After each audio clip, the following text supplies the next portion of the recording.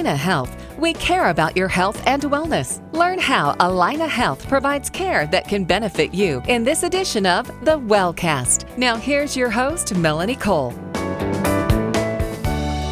If your child is stressed, they're not alone. Stress in teenagers is really common. So recognizing this and learning how to reduce the stress your teens experience is an important life skill for them. With knowledge, you can help your child to understand the goods and bad stresses and how to talk to them and use tools to help them manage their stress. Today, my guest is Miriam Roby. She's a certified nurse practitioner specializing in family medicine with Allina Health Coon Rapids Clinic. Welcome to the show, Miriam. Tell us, what do you think are the biggest stressors in a teen's life? Of course, the number one stressor are parents. Parents can cause a lot of stress in our teens. Teens, they, have already goals in life that they want to achieve, but parents sometimes place a extra little expectation on them. Sometimes that can be unrealistic, and, that will inside cause the teens just to feel a little anxiety, just because, the main key is they want to please their parents, they want to please their friends, the whole goal in a teen's life is to make everybody happy with them. Okay, so if they are trying to please all these people and they're feeling like it's too much on them, what about things like after-school activities? I am a parent, Miriam, who does not like to over-involve my kids, but I do see teens that are over-involved and it stresses them out. What's a parent to do about this? Parents need to talk to their teens, ask them, do they like going to chess? Is drama class really for them? Or would they prefer going to play basketball, maybe enjoying canoeing time with you out on the lake? The key is to communicate with your teen. Your teen can let you know what makes them feel good and what stresses them out. Pushing them to do things that they don't like to do, that's what's going to cause them to have anxiety inside, and they may not feel that they can come to you with those answers. As women especially, we have this negative self-talk. We put ourselves down all the time, but we're learning to tell ourselves positive things. What about teens? Do they kind of give themselves those negative thoughts and feelings? Their self-esteem is suffering. What do we do about helping them through those awkward teenage years? Again, I can't reinforce enough communication. We really need to talk to our teens. We ourselves need to evaluate, are we open? Are we an open book for our teens to be able to come to and say, you know what, Mom, Dad, I'm stressed out. I'm feeling, this jittery in my stomach. Sometimes my thoughts are racing in my head and it can cause my head to hurt. We have to make sure that our teens feel that they can come to us and we're not going to judge them. We're not going to put them down. We're not going to yell at them. We're just going to be there, present, and listen to what they have to say. While the teenage brains, Miriam, are so complicated and different than adult brains, can this stress in teens lead to other conditions such as anxiety or depression? Absolutely it can. Unfortunately, when teens are growing, they have many different hormones that are racing through their bodies. Self-image is really, really important to them. Belonging in a peer group or having a social group that they can interact with, all of that combined with parents, the deadlines of homework, of tests, that can cause anxiety and depression in our teens.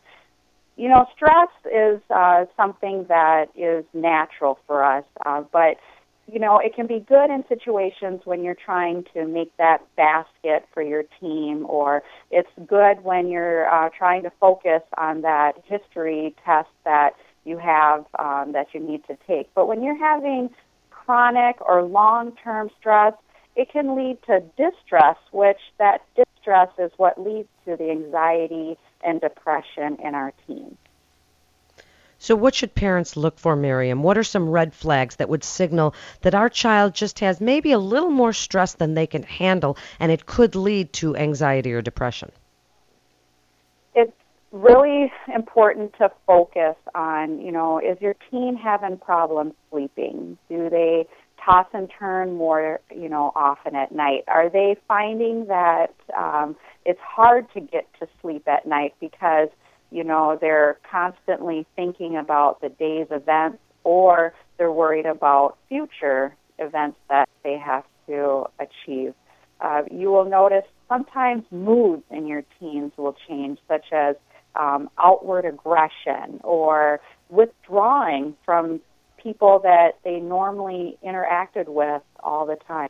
Maybe you'll even get a call from school or their job saying that the teens, are not themselves, or other people have noticed that they're complaining more of like stomach aches or headaches or things like that. You really need to just see, is your teen acting normal for them, which every teen has their own version of normal, but is normal for them. And if they're not, investigate a little bit more, interact with your teen, and see if there's something that's troubling them.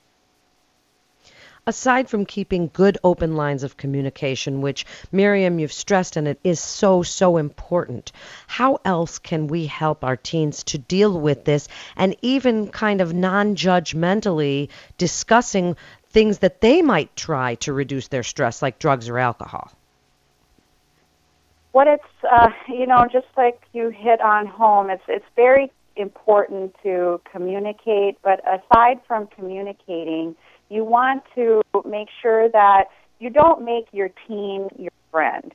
Your teen is not your friend. They're your teenager. They're your child. And, sometimes parents have stress that's going on in their lives, life stressors. We all been there, bills, or, you've had to worry about work deadlines, meeting different, making sure that the family and your work correlate. But your teen doesn't need to know about all of those stressors. You need to also find a way to cope without allowing your teen to see that, these stressors are bringing you down, because they can sense that. They can see that you're tense. You may not be focused on them. You may not be giving them your undue attention. Nonverbal communication is just as important as verbal communication, and teens look to you to see how are you going to manage your life, and then that's going to help them grow and manage their life, and then they start having positive coping skills instead of leading to drugs or alcohol, which are the negative coping mechanisms that we're trying to avoid altogether. In just the last couple of minutes, Miriam, please give us some of the healthy outlets for teens to release some of this stress, and some resources for online programs, things that parents can use to help deal with their teens and stress. It's very important, we as health advocates, we push exercise. Exercise is wonderful for teens to relieve those stressors of the day. They just need to really get out there and move for 30 minutes or more every day, just to kind of help bring the hormones that cause stress low, and then increase the good hormones that give them that really happy, joyful feeling. Again, helping them achieve goals. You encourage them to look for things that they like to do. If they like to play chess and that makes them feel at ease, try to encourage them to do that. Maybe have a moment at home where everybody gets together and they have a fun game night. Go out to the movies if that's something that your teen enjoys. The key is to try to find things that will help your teen relieve their stress so that when they have to go back to school the next day, or if they have that test that they've been worrying about, they can go towards both of those with a really good frame of mind, knowing that they have positive reinforcement from their parents. Another great resource for parents is the Change to Chill program that Allina Health recently launched. It's amazing to help not only teens but parents to find good outlets to try to help on stress with their teenagers. It's been tested on a teen focus group. It's amazing, and parents can find the information about Change to Chill on changetochill.org. Again, that's changetochill.org. Thank you so much. You're listening to the Wellcast with Allina Health. And for more information, you can go to allinahealth.org. That's allinahealth.org. This is Melanie Cole. Thanks so much for listening, and have a great day.